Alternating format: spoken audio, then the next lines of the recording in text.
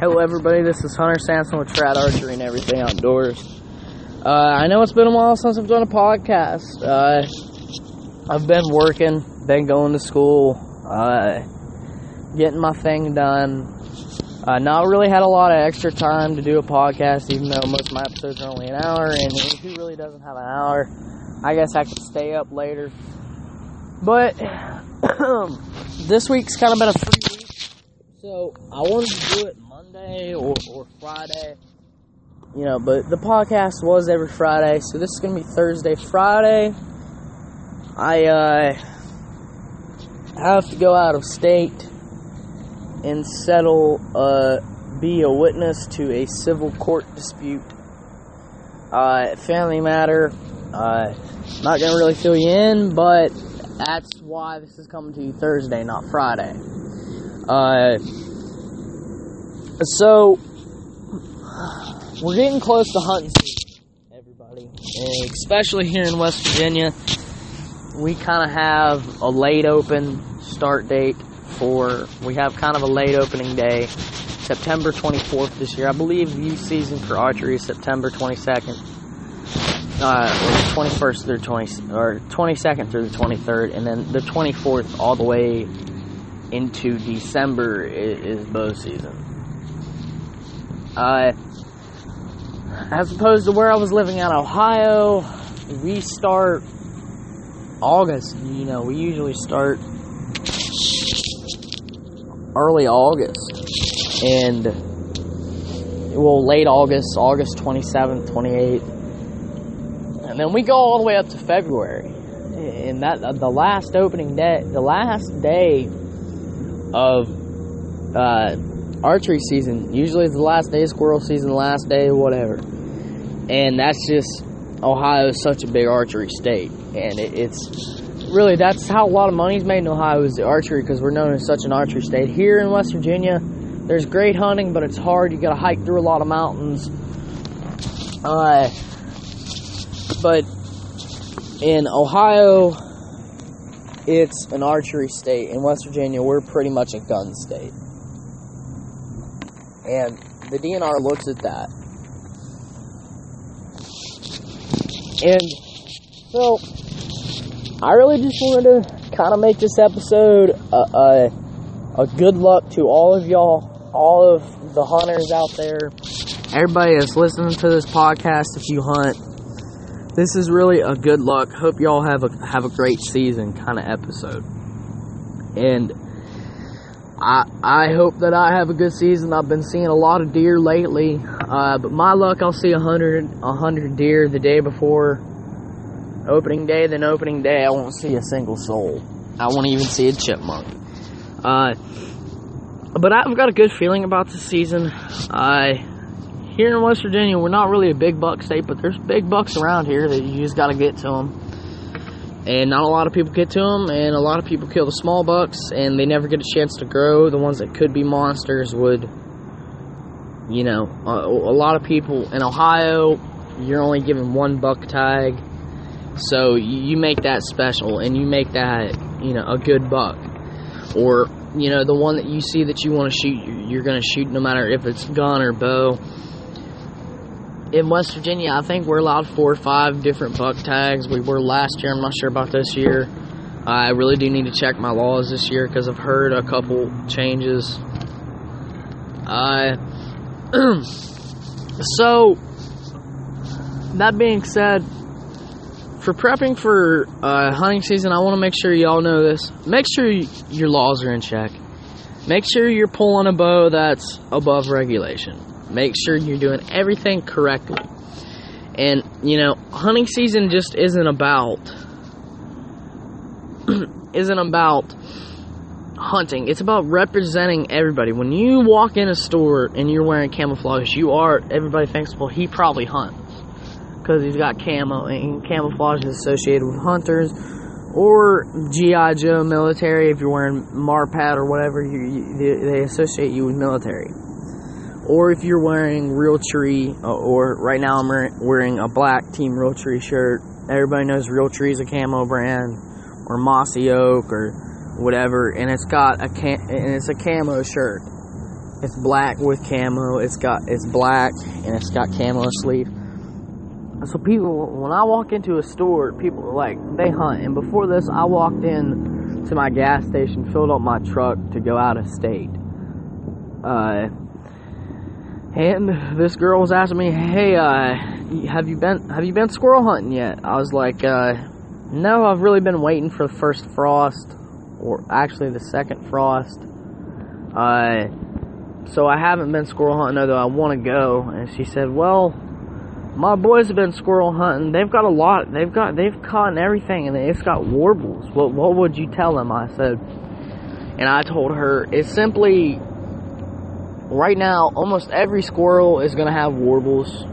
I don't think it frosted last night. In fact, I know it didn't, because I came out here about 6 o'clock in the morning, and there wasn't a drop of frost. So we haven't had our first frost yet. And really, we're probably not going to until the first week of September. I mean, first week of October, even into the second week. So she asked me, "Well, what should I tell my sons? Because they're really just wasting meat." And I said, you can still eat the meat, although I wouldn't. I don't think warbles cause a problem in the meat. It's just an early season thing. Even deer have warble on them. Black bear, everything's got warbles on them. And until the first frost hits, or the second frost, that's when they'll stop having warbles. So that's what I told her. I told her, just go tell your sons it's too early to not see warbles. Wait until the first week of October, and then you probably won't see as many warbles, or whenever the first frost hits. So, in via association, I could have just, found that shirt, and I couldn't have hunted. But when somebody sees camo, and especially woodland, well, not even the classic G.I. Joe camo, I think that's called woodland, but if they see real tree, or mossy oak, or whatever brand that you choose, and they see trees and leaves and actual pictures of the environment and its camouflage, they're going to think hunters. And that's just association. And so then, you got to represent hunters well. Make sure your laws are in check. And when you kill an animal, guys, please tag it in. I know you kill a nice buck, and you don't want to waste your final buck tag. I understand that. But you also have to understand that when the DNR looks at information about hunters, and I apologize for the helicopter overhead, when the DNR looks for information for the next deer season and how many tags they should give per person and how many deer you're allowed to kill, how many bucks, how many does, they base it off the number of tags that are turned in statewide. So, let's say you see 500 deer this year and you kill 2 of them. Your buddy kills 2 of them. And let's just say you're the only 2 people to turn in tags. So the DNR's going to look and like, wow, only 4 people killed deer last year. The deer population really must have took a step down. And so then, because there's been years where I have seen CWD, EWD, blue tongue. I've seen all these diseases devastate the deer population here in recent years due to population, really. And, but I can understand not being allowed to hunt deer. Not being allowed to kill as many deer on a day, on a year that blue tongue or CWD, EWD, whatever disease it may be, MCD, MDD, whatever the disease is, I can understand that, because the deer population takes a loss, and then the tag numbers.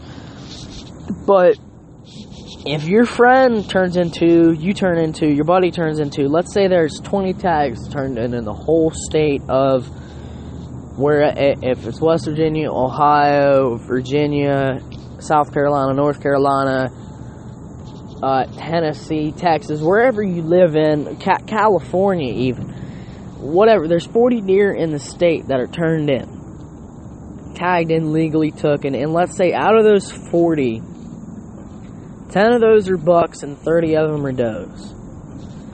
And let's say 20 people killed, so 20 people turned in tags, 40 tags were turned in. So that leaves about, so that means about 1 in 4, if my math is correct, killed a deer. So, they look at that, the DNR in the state looks at that, and they say, wow, the deer population's really taken a considerable drop in numbers this year. And so then they say, alright, for the next 5 years, deer hunting is banned. Deer hunting is banned. Even pest hunting of deer is fined. Legalization, fined by jail, just like killing an eagle would be. And then, for the next 5 years, the deer population, even though it was great, the year, you've seen 1,000 deer the year before, and in 2,000, 3,000, whatever, how many deer you've seen, but nobody turned in tags. So the DNR looks at that and they think, wow, we need to outlaw hunting, or at least ban it for a while until the population reaches a significant amount of seeing, or we see enough deer and we have enough deer documented across the state that would say, alright, we can allow hunting. That may never happen. Most of my deer I see around the same time every day. Either going to work, going to school, returning from work. It's usually early in the morning, late in the evening, and I might see 1 or 2 throughout the day. And so, let's say you're in an area that is just isn't even a travel spot, it's a bed spot, or you're close to a bed, the deer bed down. You may never see a deer, and they may be right beside you, or close to it, and the DNR would never know. And so then, because a bunch of selfish hunters that didn't want to pay the extra money for the tag, ruined hunting for the whole population of hunters. Of let's just say, out of the 300 million people that live in the state, the 20 million hunters that are out there, that's just a number. It may be close. I'd say there's got to be close to 20 million. And it looks bad, is what I'm trying to say. So, always tag in your deer. Or your squirrel, your turkey, whatever it is. Always tag it in for the consideration of others. And, I always tag in my deer, and if my buddy runs out of tags, I'm not gonna tag in the deer for me.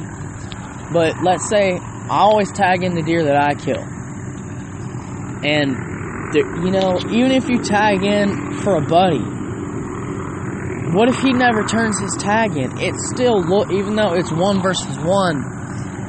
It's still, the DNR still looks at it. It's crazy. And we're back. My buddy just pulled up, so I had to interrupt the podcast for a minute. One thing that I do want to get across, not just for hunters, this is really the trad bowyers of America and across the world. Because I've seen 1 or 2 trad bowyers like this page that are from Canada and other places in the country, and other places in the world. So as little as this podcast is, it still reaches a worldwide audience. And so the next thing that I would say is, when you're preparing for hunting season, and I've probably already done an episode about this, and this is going to kind of transition into the next topic, is preparing your bow, having the right kind of bow, right draw weight, being overbowed, underbowed, Really what I would say is get a bow that you're comfortable enough shooting. Like, I can shoot. I have exactly 28 inch draw length. I was saying 29 and a half in earlier episodes, but my dad has a ridiculous draw length. I think his draw length is like 31 inches. He's got a ridiculous wingspan.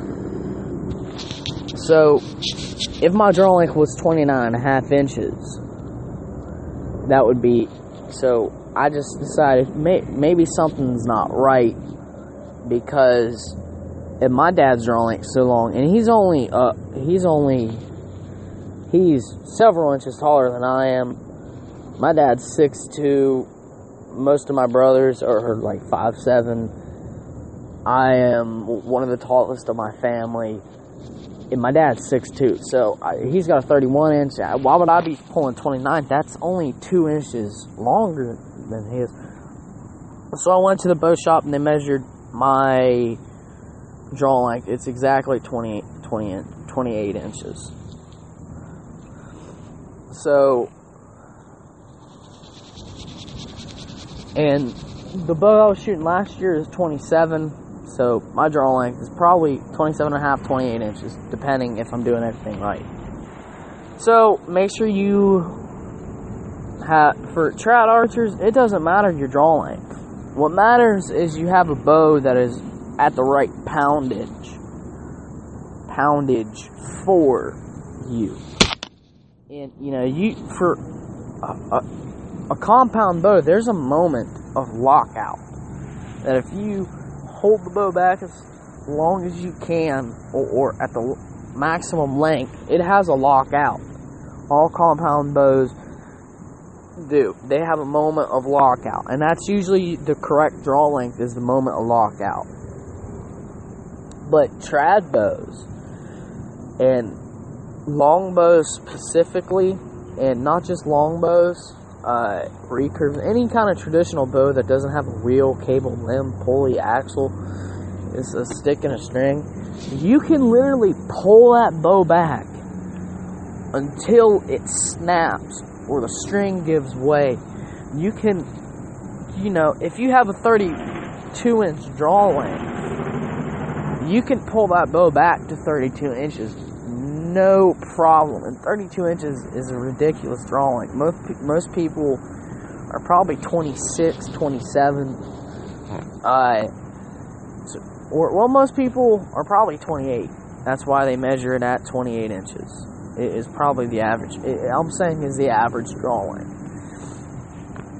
So, if you've got a 30 inch draw length, which is long, but it's not as long as 31, obviously, that's still a ridiculous amount of draw length.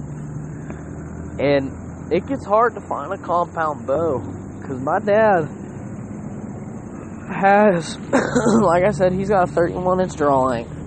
He's got gorilla arms. He's got monkey arms. And he's got a long draw length, and he was pulling my bow back the other day, and it was hard for him to pull back, because once you get past that 28 inches, a lot of bows, you'll experience stacking. But, his bow has interchangeable parts, and you can adjust the draw length in the field if need be. So I adjusted the draw length to my draw length, and that was the smoothest bow I've ever shot. And I'm not really a compound shooter anymore. I used to be, but I love, his bow is super smooth. It's an Elite. I think it's a Synergy. But I know it's made by Elite Archery. And his is a really nice bow. I actually like the bow, and I don't like a lot of compounds.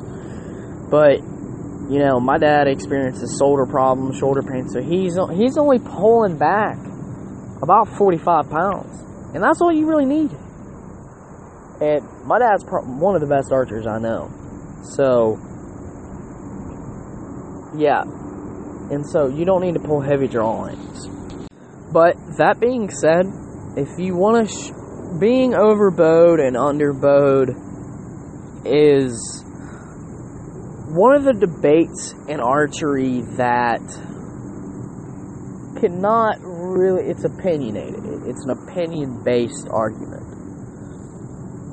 But here's my opinion on it, and it may differ from somebody else's. So I think being a little underbowed is probably correct. Me, I can pull 70 pounds back, no problem. But the bow I'm actually holding in my left hand, and the microphone that's in my right hand, the bow in my left hand is 50 pounds. So, 50 pounds. That's underbowed for me. But I can comfortably pull it back. No problems. I can pull 70, no problems. 90 pounds, yeah, I might have a problem. 80 pounds, yeah, I'm probably going to have a problem. But 70 is comfortable for me.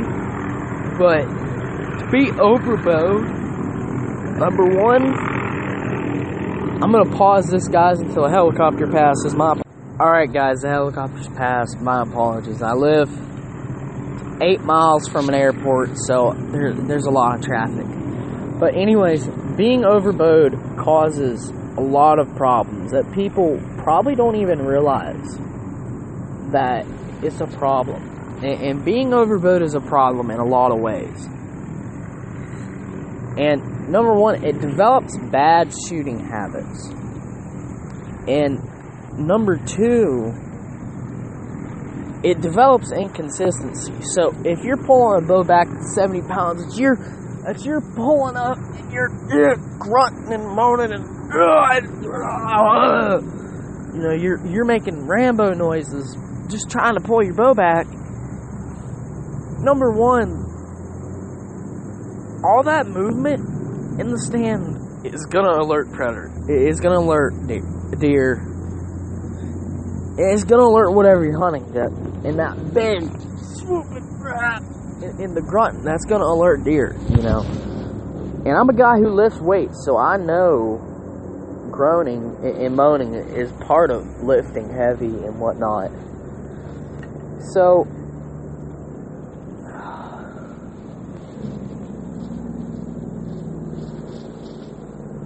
that being said,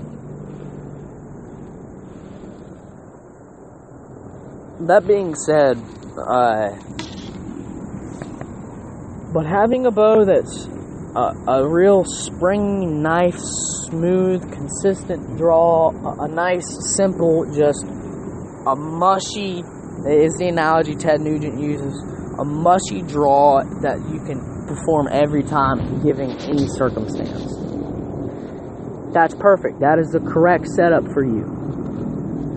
And there are ways to get around, if you have a problem pulling your bow back, yeah, go to the weight room, hit the gym, do whatever you can to better yourself. But don't overbow yourself. Be a little underbowed, because when you're underbowed, it's more critical. It's a more critical art. You have to really think, am I going to miss? Am I going to, what's going to happen when I'm pulling this bow back? I got to be nice, consistent, boom. Perform a shot well every time. And even with an overbowed bow, that is actually probably less critical, but it might be more critical in some ways. And so everybody should have a draw length that they're comfortable with. And it's not that hard, guys. And a lot of people see, and I love Cameron Haynes, not talking any shit about Cameron Haynes. But the problem, I'm sorry guys, I just dropped my mic. The problem when a lot of people see Cameron Haynes, and I love that Cameron Haynes is inspiring people to do things that are great. I love Cameron Haynes' mission. And yeah, he's inspired me. But a lot of people see that and say, well, why does he shoot that much? Because he can. Because he is an absolute beast. Because he can. And because he wants to. So, for him, 100 pounds is nothing. Which is amazing. All respect to Cameron Haynes. And then there are haters of his. I'm not a hater, I'm a lover. I love Cameron Haynes and his philosophy and everything that he does. So, why did I bring Cameron Haynes up? He is a perfect example of a freak of nature that can pull back 110 pounds or 120 or whatever his ridiculous weight is. He can pull that back and get away with it. And then there are some people that can't. And 70 pounds is heavy for some people. And especially in the traditional world, most bows don't go over 60. And that's the truth. So, being overbowed is a bad thing. It develops inconsistencies in your shooting. And it develops just bad habits. So, when you come in, when you start practicing, I've got a pair of, I think they're 30-pound limbs that I use to practice with. And that's just the early season. And getting ready for the hunting season, it'll start February. I'll start shooting with the 30-pound limbs, and then I'll work my way up to the 50s. And it doesn't matter. I can pull back 50 pounds any time of the year. If I had a broken shoulder, I could pull it back. But that's not the point. The 30 pounds is when you start off in the year. And let's say you haven't shot in 2 months, you're going to be a little rusty. So you might as well practice on something that's easy for you to pull back and easy for you to learn. And after you get good with it, then move to the other one. And that's really the point. I just use that as a step up. I'm not telling y'all how to shoot, how to hunt, how to anything. How I do it is what works for me. And that's the thing about trad archery is what works for me might not work for Joe standing beside me. It might not work for Jane Doe, or John or Jane Doe. What works for John or Jane Doe might not work for Billy and Bob Smith. And that's the whole point of it. And what works for Billy and Bob Smith might work for John or Jane Doe. That's the thing with traditional archery. It is so confusing. It is so hard to master. You can quote unquote master traditional archery, but you never know everything about traditional archery. Because there's so many variables and variables, and there's just so much different things that you can try in traditional archery, and to master every one of them would take you lifetime. But the thing that I want to get across this episode is choose the right equipment. And that's my main thing. Choosing the right equipment. And this, getting ready for hunting season is the most important thing for me right now. And I really am kind of running out of time. I really only had like 30 minutes to spare today. And tomorrow, because I've got to pack, I'm bringing my bow. While we're up in Ohio, I'm going to visit a little bit of family in Ohio, and my cousin who owns a farm that he can shoot out to probably 1,000 yards if he wanted to. He does with his gun. So I'm bringing the bow, and I'm practicing with it. And if you really need any information, alright guys, if you need any information on traditional archery, or just a question, if you're a compound shooter and you're interested, personally contact me. The email is huntersampson99.hs@gmail.com. Feel free to email me anytime you want. Other contact information, I really check out my website, tradarcherypodcast.com.wordpress or wordpress.com. Check it out, guys. It's really not that hard. I'm going to try to produce 2 hours next week if I can. And there's about an hour that goes into producing 30 minutes. So, really, guys, have fun while you're on your journey. Have fun hunting. Shoot straight, and y'all practice makes perfection. And that's really all I wanted to say. I wanted to get across on this episode. Like, share, subscribe. It's on Podbean, the one and the only. This is probably the best platform for getting your podcast across if you all want to start a podcast. So thank you. Thank every listener. And hey, I want to give a shout out of a certain product. This is a new thing, kind of inspired by the Trad Archery podcast, TBW podcast, Trad Archery, and TBW, Trad Bow Hunting and Wilderness podcast. I wanted to give a shout out to Bear bows. They are, in my opinion, they're the best bows. I'm not paid to say this by any company. The Bear bows, if y'all, especially traditional, the best is Bear. And another shout out I want to give out to is Muzzy Broadheads. I've used Muzzy Broadheads all my life. And not all my life, I'm shooting Grim Reapers right now, but I'm going to get some Muzzy Phantoms because they are the baddest broadheads ever. Any broadhead will really work, but I love Muzzy, and I recommend y'all give it a try. Like I said, like, share, rate, subscribe, leave a comment.